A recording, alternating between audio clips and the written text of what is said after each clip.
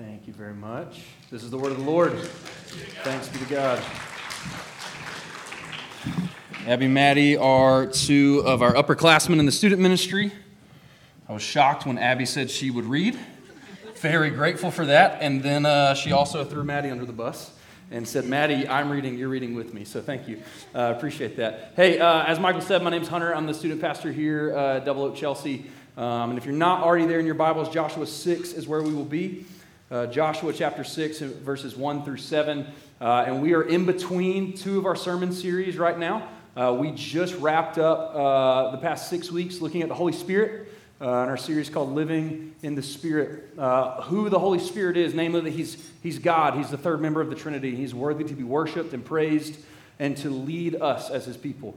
And we also looked at how He, by the work of Jesus and the power of the Holy Spirit, raising us to walk in newness of life, to follow after Him, to be sons and daughters of God. And how He gifts all of us, if we're believers in Jesus, He gifts all of us with certain and specific giftings, not for ourselves, but for the local church body and for our community and those who are far from Christ, who would hopefully, by God's grace, be brought near. And so we just got done studying some of those things. And then if you've been around Double Oak for any time, you know summertime rolls around and we jump into the Old Testament. And I love the Old Testament. We're going to talk about it some in a little bit, but Christ is on every page of the Scriptures. We have the luxury of being on this side of the cross. We get to see the entirety of the canon of Scripture, Old and New Testament, through the lens of Jesus, through the lens of the gospel, the good news of Jesus' life, His death, and His resurrection. And so we get to see Christ in Joshua 6, 1 through 7, and that's what we're going to do this morning. So if you're not there, I hope you're there. It's a 6th book in the Bible. The table of contents is your friend. No shame in that, but it'll be on the screen as well. I'm going to read this for us again, and we're going to dive in. So look with me, starting in verse 1. Now Jericho was shut up inside and outside because of the people of Israel. None went out and none came in. And the Lord said to Joshua, See, I have given Jericho into your hand with its king and mighty men of valor. You shall march around the city, all the men of war going around the city once. Thus shall you do for 6 days. 7 priests shall bear 7 trumpets of ram's horns before the ark. On the 7th day you shall march around the city 7 times, and the priests shall blow the trumpets. And when they make a long blast with the ram's horn, when you hear the sound of the trumpet, then all the people shall shout with a great shout, and the wall of the city will fall down flat, and the people shall go up, everyone straight before him. So Joshua, the son of Nun, called the priests and said to them, Take up the ark of the covenant, and let the 7 priests bear 7 trumpets of ram's horns before the ark of the Lord. And he said to the people, Go forward, march around the city, and let the armed men pass on before the ark of the Lord. This is the word of the Lord. Thanks be to God. God's economy is upside down. God's economy is upside down. And when I say economy, I don't mean Wall Street. I don't mean microeconomics. I had to take that twice in college, so it would be very ill will of me to talk about that in front of people after having taken it 2 times. I don't mean capitalism. I don't mean socialism. I don't mean any form of government. I mean, in God's realm, in God's kingdom, the way that God does things and why God does those things, it's upside down, at least to you and to me. Because you and I live in a world that is broken and marred and cracked and busted up by sin, by disobedience, by rebellion towards God. And everything that we see is abnormal. To God, the way that He does things is normal. But to us, it just looks like the way that He does things, the why that He does things, it just seems completely backwards. And we see this, we encounter this in Joshua chapter 6. Now, if you're familiar with the first 5 books of the Bible, Genesis, Exodus, Leviticus, Numbers, and Deuteronomy, you'll be familiar with the story of the nation of Israel, God's chosen people, up to this point in the Scriptures. All of this, most of this has been chronological. It's been very helpful in that way. But just in case you're not familiar with it, that's okay. We're going to have a quick refresher.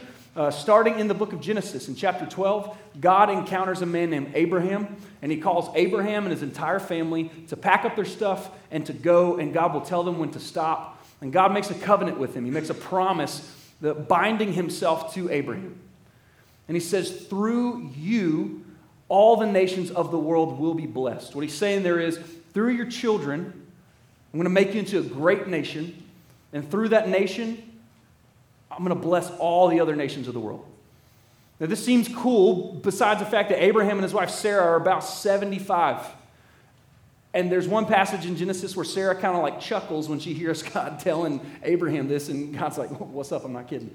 And so like about 25 years later, they end up having a son named Isaac. And in Genesis 15 and 17, God reminds Abraham of this covenant, but he also adds a second part to it.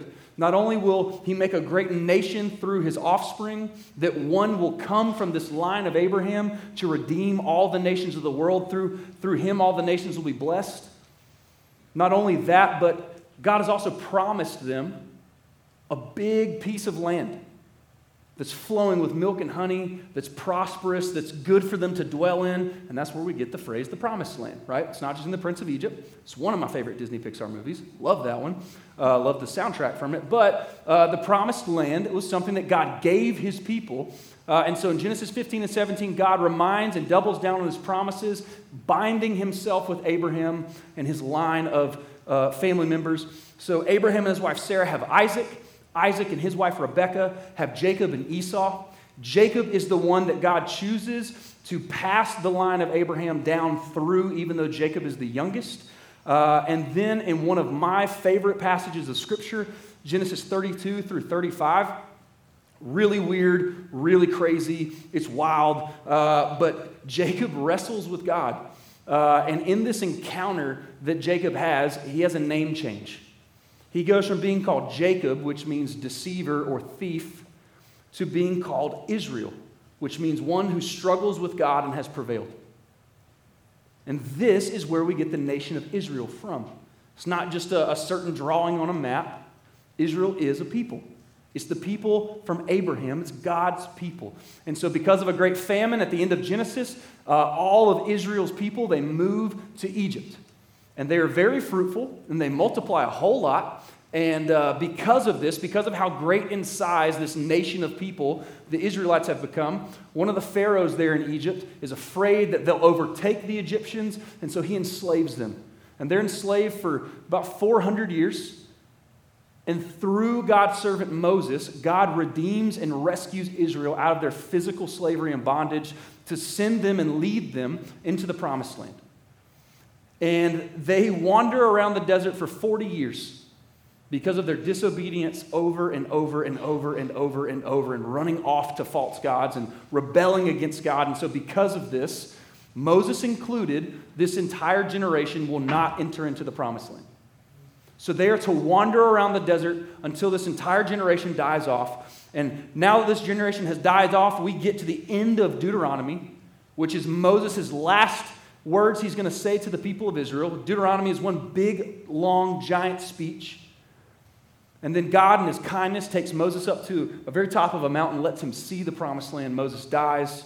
He's buried. And then Joshua, Moses' successor, leads the nation of Israel into the promised land. We enter into Joshua in chapters 1 through 5. God constantly reminds him, do not be afraid, do not be discouraged, I am with you.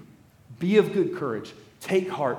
Do not fear. Remember what you have seen me do. Remember how I rescued you out of the nation of Egypt. Remember that you didn't do it, but I did it. Remember that I'm going to be with you as I lead you into this promised land. As you go and fight your enemies, I'm going to be the one who fights for you. I'm the one who prevails for you on your behalf. And so we pick up here in Joshua 6, 1 through 7, and it seems like what God is asking the nation of Israel to do is just outlandish. If you think about it, right, like this is Jericho, right? Like the doors are shut, the way is shut, there is no way in, there is no way out. And God looks at them, instead of saying, hey, go lay siege to this city, go attack this city, he says, I want you to get all of your priests and your religious leaders, and I want you to go march around the city once a day for 6 days in a row. And then on the seventh day, I want you to do that 7 times. And then I want you to blow on some trumpets. It just seems weird, right? And it's okay to say that it's weird because it's weird. right? Like the Bible is beautiful and wonderful and weird and strange, and it's how God is communicating to his people. But this seems upside down. It seems like this ragtag group of nomads that have been wandering around for the entirety of their lives.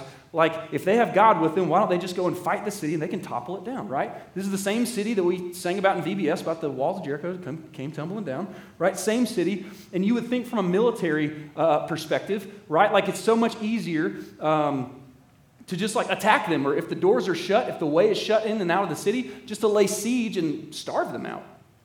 That'd be easy. But God says, no, I want you to go march around the city, maybe with a couple military personnel here and there, but predominantly I want you to be led by your priests and your religious leaders.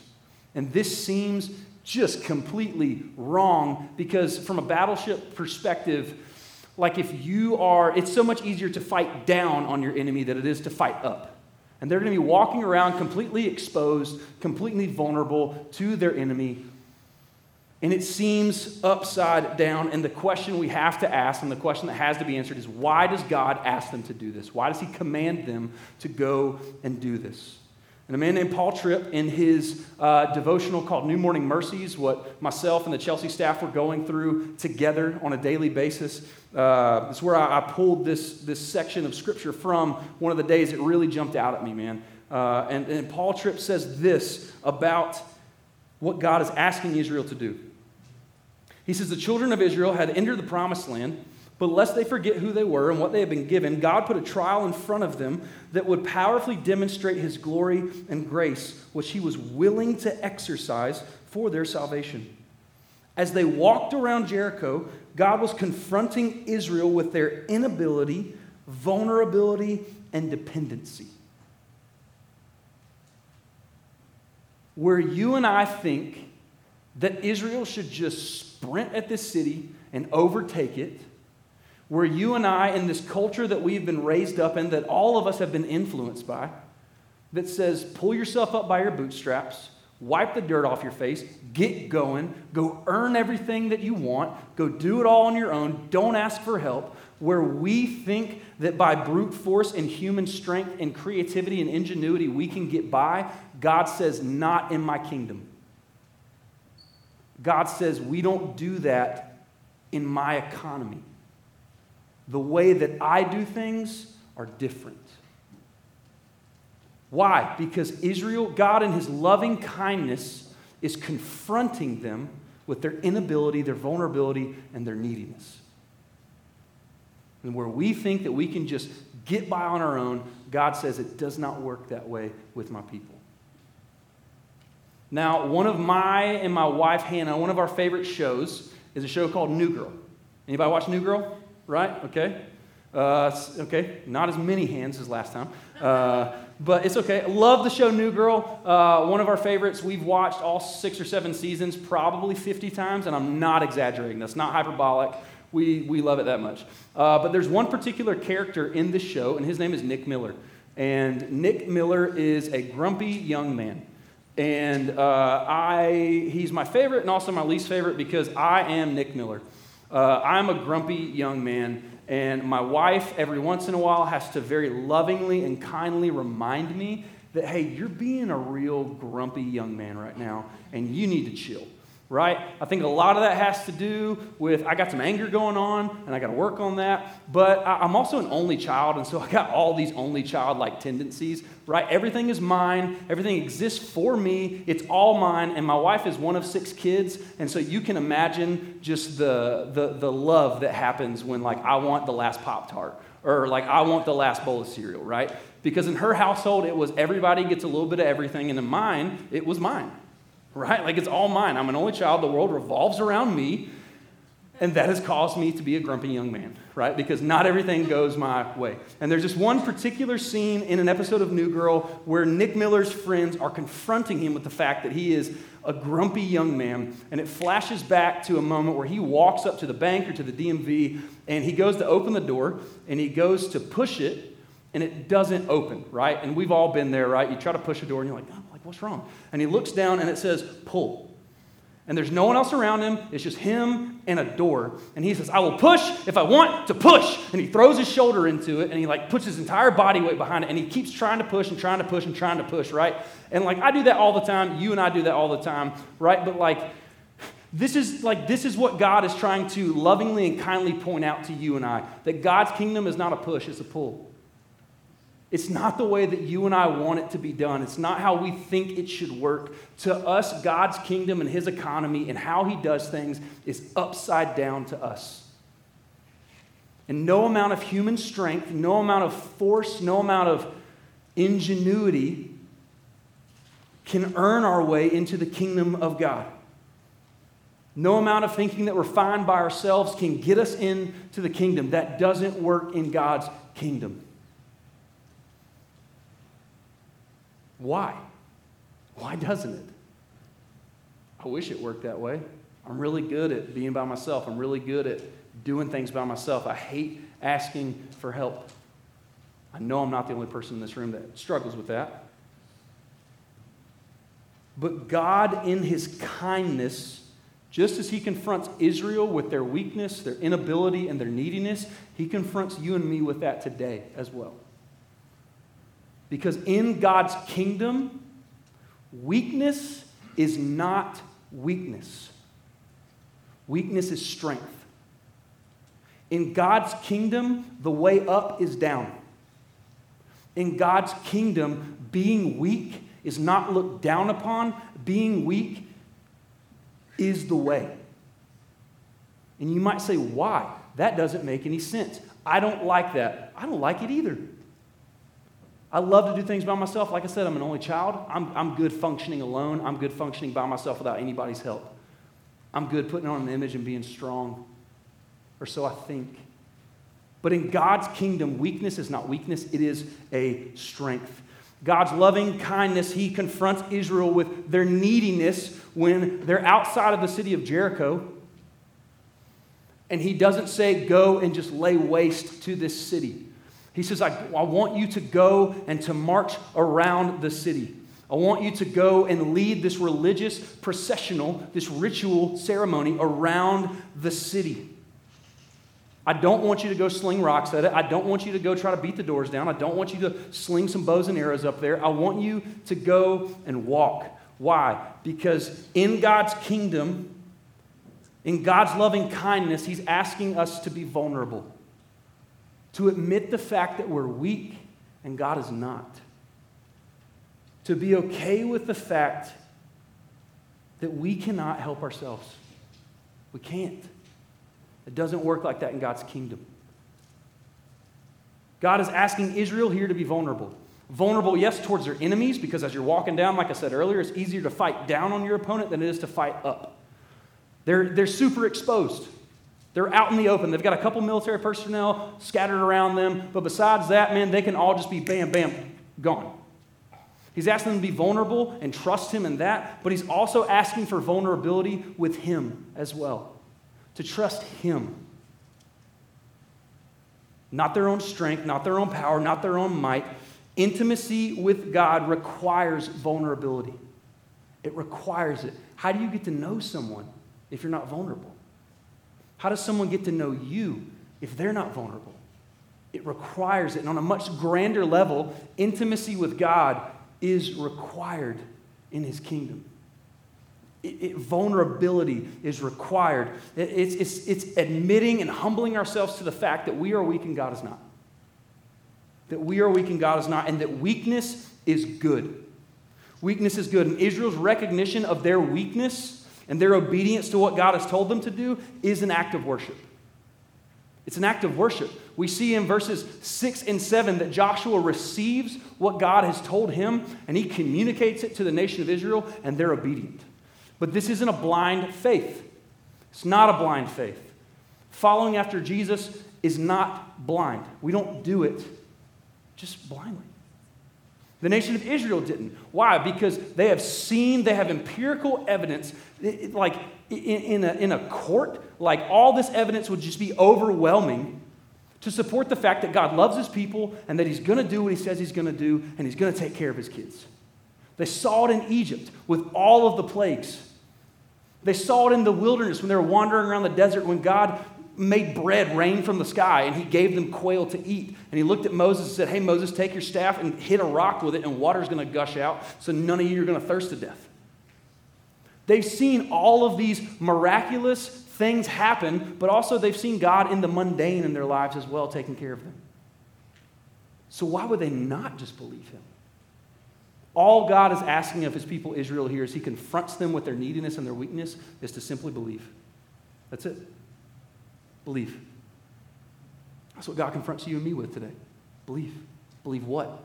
Believe that I am who I say that I am. Believe that I'm going to take care of my children. I always will. Even if it doesn't look like it, I'm going to. One of the commentaries I read about them marching around the city said this, that God's instruction to Joshua about the taking of Jericho contains no reference to military strategy, but rather it indicates that it's essentially to be a ritual ceremony. God's words consist of an encouraging assurance to Joshua, instructions for Israel's part in the episode, and a statement about the amazing results. And the ritual nature of the episode is suggested by the absence of any military strategy. There's not an ounce of military strategy going on. There's not an ounce of, hey, we can kind of pinch them here, we can go up or down or do this or that. God is basically asking Israel to just go and march. To just go and march, right? Israel plays no role in the taking of Jericho. If you look back in verse 2, the Lord said to Joshua, see, I have given Jericho into your hand with its kings and mighty men of valor. He's like Babe Ruth. He calls a shot before it even happens. God says, this is what's going to happen. I need you to do this. And Israel went and did it. Israel played no role in making the walls fall down. Their trumpet blast did not make the walls fall down. God did. And look, man, all throughout Scripture, there are numbers everywhere, right? And numbers are symbolic in the Scriptures. The number 7 is just littered throughout these 7 verses here, just time after time after time. This number 7, in the Scriptures, it does a couple things. It symbolizes the number of totality, completion, and perfection, right? And the fact that it's used so much in this account, specifically verse 4, 7 priests shall bear 7 trumpets of ram's horns before the ark. On the 7th day you shall march around the city 7 times, and the priests shall blow the trumpets. This number, the predominance of this number here is emphasizing the completeness of God's victory on Israel's behalf. God here is saying that as these scriptures are being recorded for you and I to read this, it's just doing nothing but blatantly pointing out that Israel had no part in their victory. Zero. None. That it's completely and perfectly God's victory on his people's behalf. Why? Because they're weak and they're needy and they're dependent. And they can't do anything on their own. And you and I are the exact same way. In God's economy, it's okay to be weak. It's welcomed. It is welcomed. It's almost a prerequisite for us to enter into God's kingdom, to admit that we need saving, to admit that we're weak and vulnerable and cannot conquer this thing in our life called sin on our own. And as we read the scriptures, as we look at the scriptures, we mentioned earlier about seeing Jesus on every page. That as we're on this side of the cross, we're able to view the scriptures in a very Christ-like way, through a pair of glasses, through a pair of Jesus glasses. And we get to see Jesus on every page of the story, because this is not just a bunch of rules for you and I to follow. It's not just a bunch of, hey, do this, do that, don't do this, don't do that. If you do it, I'll slap your wrist. That's not who God is. This is a story. It's God conveying through 66 books combined into the holy canon of scriptures who he is and how much he loves his people. It's a story. And God is inviting his people into his story, albeit it seems upside down to us. But as we look at this, Joshua 6, 1 through 7 is nothing but a big signpost. It's nothing but an arrow pointing us towards a greater deliverance, a greater victory that we have got to win, but we can't win on our own. We are the nation of Israel. When you read the Old Testament, you should read it like a mirror. You should see yourself, right? A lot of times I read this and I go, man, these people are the worst, right? Gosh, they did this and this and this, and then I get hit by a holy 2x4 across the head by the Holy Spirit, and it's like, hey, you're the worst too, man. Hey, what about yesterday? What about last week? What about last month, right? It's a mirror. We are them. You and I are them. Nothing's changed. Just because we got TVs and smartphones doesn't make us any better. We can just see if it's going to rain tomorrow or not, right? Like they didn't know that. Thank you. Michael, I totally understand. When your jokes don't land, man, it's tough. It's a bummer. It's no joke, man. You guys are like middle schoolers just staring at me, not giving me any response. Looking at you, middle schoolers. But here's the deal, man. It's two things. It's a mirror. We get to see our own reflection, our own sinfulness, our own weakness, our own vulnerability in this text. But we also get to see the glory and the grandeur and the grace of God and how great of a God that He is, like the songs that we just sang, that this is symbolizing, it's a shadow, it's pointing us to a greater deliverance. It's pointing us to a greater victory that God will win on your behalf and mine. It's a victory over sin, and it's won through Jesus. And if you will, flip with me to John chapter 16. It'll be on the screen. John chapter 16 is almost a parallel passage for this. Jesus here is eating the last Passover with his 12. And this is like a big discourse in John 13, 14, 15, and 16. Before they go out into the garden and Jesus is arrested. He's wrongfully beaten and tortured and crucified and murdered. And Jesus here is telling his disciples a couple of things. One, he's going away, and where he's going, they can't come. And this freaks him out a little bit. Two, where he's going to prepare a place for them. Three, he will return. He will return to them. In John chapter 14, he says, I will not leave you as orphans. I will come for you. He also tells them, and he tells us, if the world hates you because of following after me, it's not really you that hate, it's really me that hate. They hated me first, so of course they're going to hate you. Right? Then he tries to good news, bad news sandwich that kind of a Debbie Downer of information with hey, also I'm sending the Holy Spirit. Right? It is better for me to physically leave and to send the helper, the advocate, the Holy Spirit to be in the hearts and the lives of my people. And then he ends this discourse as we get into 16 verse 33. He tells the disciples that they are going to desert him. They're going to abandon him. When Jesus is arrested, they're going to scatter and they're going to disown him. And this is a lot to take in. It's like drinking from a fire hose. It's a ton of information and a lot of it's depressing. And Jesus says this in John 16, verse 33. He's talking to his disciples. He said, I've said these things to you that in me you may have peace. In the world you will have tribulation, but take heart. I have overcome the world. Jesus here is doing something very similar to what his Father did in Joshua chapter 6. Jesus says, I've told these things to you so that in me you might have peace. Peace? People are going to hate me. People are going to persecute me. I'm going to desert you? I'm going to be a coward and run? How is that supposed to give me peace? You're leaving us? We can't follow you there? How am I supposed to be at peace? It seems upside down. It seems backwards, just like God the Father has done in Joshua chapter 6, and God the Son seems to be following suit. But don't miss the main thrust and the main point of this verse, of this passage. Jesus doesn't say, in these things that I say you will have peace. What does he say? He says, in me you will have peace. I've told you all these things. Not these things will give you peace, because some of them are pretty depressing and sad. Some of them are awesome. But I've said these things to you so that in me you will have peace. He's doing the exact same thing his Father did in Joshua 6 with the nation of Israel. God in his kindness confronts Israel with their inability, their total dependence, and their total neediness. And Jesus does this with the 12 up in this room with him at the last Passover. He tells them, you're going to scatter. I know what you're going to do. I'm God. Of course I know what you're going to do. He says, I know that people are going to hate you. Guys, if Jesus is God, and he is, he knows that shortly after his death, his resurrection, and his ascension back to the right hand of the Father, he knows that most of these 12 in this room are going to die for following after him. They're going to be martyred.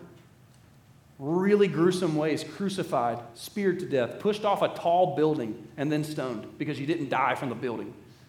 It's like a terribly inefficient way to kill somebody. I don't know, man. It's weird. But then John, the author of this gospel, they try to kill him. They try to boil him alive. It doesn't work. Don't know how that didn't work. So then they just exile him to an island called Patmos, just a rocky outcrop of an island where he is to live out the rest of his days. Jesus knows that all of these things are going to happen. And he, in his kindness, is confronting their weakness and their neediness and saying, I know that you're weak and I know that you're going to run. I know that you're weak and I know that it's going to be really difficult and you're going to have trouble and the world's going to hate you and I'm leaving you and where I'm going, you can't come. But I will come back for you. I will not leave you as orphans. I will not leave my people that way. Jesus knows their weakness and their neediness. So he says to them at the end of verse 33, in this world you will have tribulation, or in this world you will have trouble, but take heart. I have overcome the world. He says, I have overcome the world. And he says, take heart. What does it mean to take heart? Right? That seems like a really churchy type of thing to say. It's like, dang, man, it feels like you put an E on the end of that thing and you churched it up really, really hard. Right? What does Jesus mean when he says these words? He means the same thing that his father said to Joshua when he tells him to go and march around the walls. It's a command. It's given in the imperative sense to go and do these things, to do this, to actively do this, not passively, not sit back and let it come to you, not let someone else do it for you, but to do this. It's active. He says, take heart. And just like he says in Joshua chapter 1 that we talked about a little while ago, God the Father looks at Joshua and says, be of good courage. Take heart. Do not fear. I will be with you. When Jesus says take heart, it can be translated from the original languages into English as take heart, as take courage, as to be of good courage, as don't fear. It's the exact same message that God has been preaching to his people throughout eternity. If you're my people, I'm with you. And I'll never leave you. You're weak and you're needy, but that's a prereq in my kingdom, and I'll welcome it because I'm the only one that can save you.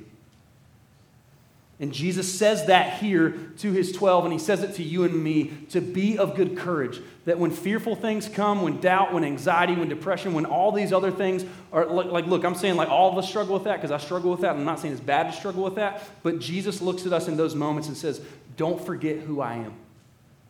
Take heart. Believe. That's it. Just believe. Just like God the Father did with the nation of Israel. I've already given it to you. I've already won the victory for you. I just need you to go and march around the walls. Jesus looks at his people, including us today, and he says, remember who I am. Remember when I saved you. Remember all the things, the miraculous and the mundane things that I've done in your life. Don't forget those. That is evidences of my grace in your life and evidences that I'm with you. Take heart. I'm always with you. It's a call to believe. That's it. Not believe hard enough, but just believe. That's the gospel. Believe in Jesus. Believe upon the work that he has done for you, dying for our sins. Jesus overcame. He has victory over sin, not us. Simply believe. And as we read John 16:33, in the world, the latter half, in the world you will have trouble, but take heart, I've overcome the world. If you're like me, you read the last part of that verse and you see, I've overcome the world. You ask, how? How has Jesus overcome the world? Because honestly, if you read the rest of the Gospel of John, it looks like the world overcame him. He was arrested. He was beaten. He was tortured. He was crucified, and he was murdered. And it looks like the world overcame him. And in one commentary that I was using this week, it said this, talking about Jesus saying, take heart, I've overcome the world. He says, this is ironic, for it would appear that the world overcame Jesus. After all, the Jewish leaders did succeed in having him crucified by the Romans, yet Jesus insisted that he had overcome the world. That begs the question we have to ask, how? In what way? In what sense? If Jesus is who he says he is, and he is insisting here that he has already overcome the world, Just as his father looked at Joshua and said, I've already overcome this city in front of you. How did he do it? He did it in this sense. In all the world's opposition, the world did not succeed in turning Jesus aside from what he came to do, to reveal the truth about God and the human condition, and to give his life that the world might be saved. Jesus' goal was not to ride in on some white, humongous horse with a big old broadsword and just start chopping up Rome and toppling Rome, and Rome's gone. That's what all of these first century Jewish men and women thought the Messiah was going to come do. They thought he was going to come and topple Rome, and he was going to rule over them, and life would just be awesome. But Jesus came in on a donkey. He came riding into Jerusalem on a donkey. And I said this in the first service, and I say it again. When I think of a donkey, I think of two things: Shrek, and I think of weakness. I don't look at a donkey and go, wow, man, you're yoked, right? Like, I look at a horse and go, that horse could kill me with one kick, right? I don't look at that when I see a donkey. He's just going to, like, neigh at me or hee-haw or whatever, and I'm just like, you don't scare me, man. But Jesus his MO is that I do things that seem weak to you, but they're not weak to him. In our lives of abnormality, that seems weak. But in God's realm, in God's kingdom, that's not abnormal, it's normal. Jesus said, I came not to be served, but to serve and to give my life as a ransom for many. I didn't come to be propped up on a throne. I came to reveal the heart of God to my people and to show my people who they are. Weak, vulnerable, needy people in need of far greater deliverance than from the city of Jericho. We're in need of the greatest deliverance of all from sin, from evil that exists outside of us and evil that exists inside of us. This is why Jesus, when he taught his disciples how to pray in Matthew chapter 6, he said, deliver us from evil. Lead me not into temptation. He also tells his disciples in the gospel accounts, because in Jewish culture, you couldn't eat certain things. If you ate certain things, they defiled you, they made you unclean. Jesus said, it's one of my favorite passages of Scripture. Jesus said, what you put into your body does not make you unclean. You're already unclean. Like whatever food you eat doesn't make you unclean. And it said, thus he declared all foods clean. And I said, praise God, we can eat bacon, right? But Jesus came not just to rescue us from our external enemies like Jericho with Israel. He came to rescue us from ourselves. He came to rescue us from ourselves. You and I are full of sin. And we've been that way ever since we were born. And Jesus came to rescue you and give you victory. All you must do is believe. There's no pulling yourself up by your bootstraps here. There's no wiping the dirt off your face here. Jesus says, don't clean yourself up. You can't clean yourself up. I'm the only one that can clean you up. Come here. I love you. When Jesus says, take heart, I have overcome the world, he's saying, trust me. Believe that I am who I say that I am. Believe that I have come to do what I've set out to do, to show the heart of my Father to his people and to show my people their condition, namely that they're weak and needy and vulnerable, and I have come here to provide shelter and peace and salvation for them. That's what God did with his people back in Joshua 6 with Jericho, and a far greater deliverance and victory for us today. The Apostle John, who wrote the Gospel of John, he wrote 1st, 2nd, and 3rd John. He wrote the revelation of Jesus Christ when he got slung out there on that island called Patmos. All of these letters that he wrote, none of them are written with a defeatist mentality. None of them are written from a defeated perspective. All of them are written from a place of victory over sin and death, not because of us, but because of Jesus. You go to John 21 at the end of his gospel account, and he says, I've written these things to you so that you might believe Jesus is the Son of God. Not so that you can go do things, so that you can believe that Jesus is the Son of God and you can be just adopted into his family as his son or his daughter. Weakness in God's economy is not weakness, it's strength. It's strength. And Paul Tripp, he says this. He says it's never hopeless and you're never helpless if Emmanuel, if God with us, has invaded your life with his glory and grace. You are never hopeless and you are never helpless if Jesus, the Son of God, God himself in the flesh, has invaded your life. Why? Because he's always with you. He's never going to leave you. So take heart. Believe. Be of good courage. Trust him because of the miraculous things you've seen that he's done in your life, and also in the mundane, where he's invaded the mundane areas of your life, because he's in both. Believe. Take heart. God is with you. It's not hopeless. It's not helpless. Trust him. The battle is not yours. It is his. He wins the victory for his people because of how good of a God and how good of a lover that he is to his kids. Pray with me. Lord, we love you, and it is only because you loved us first.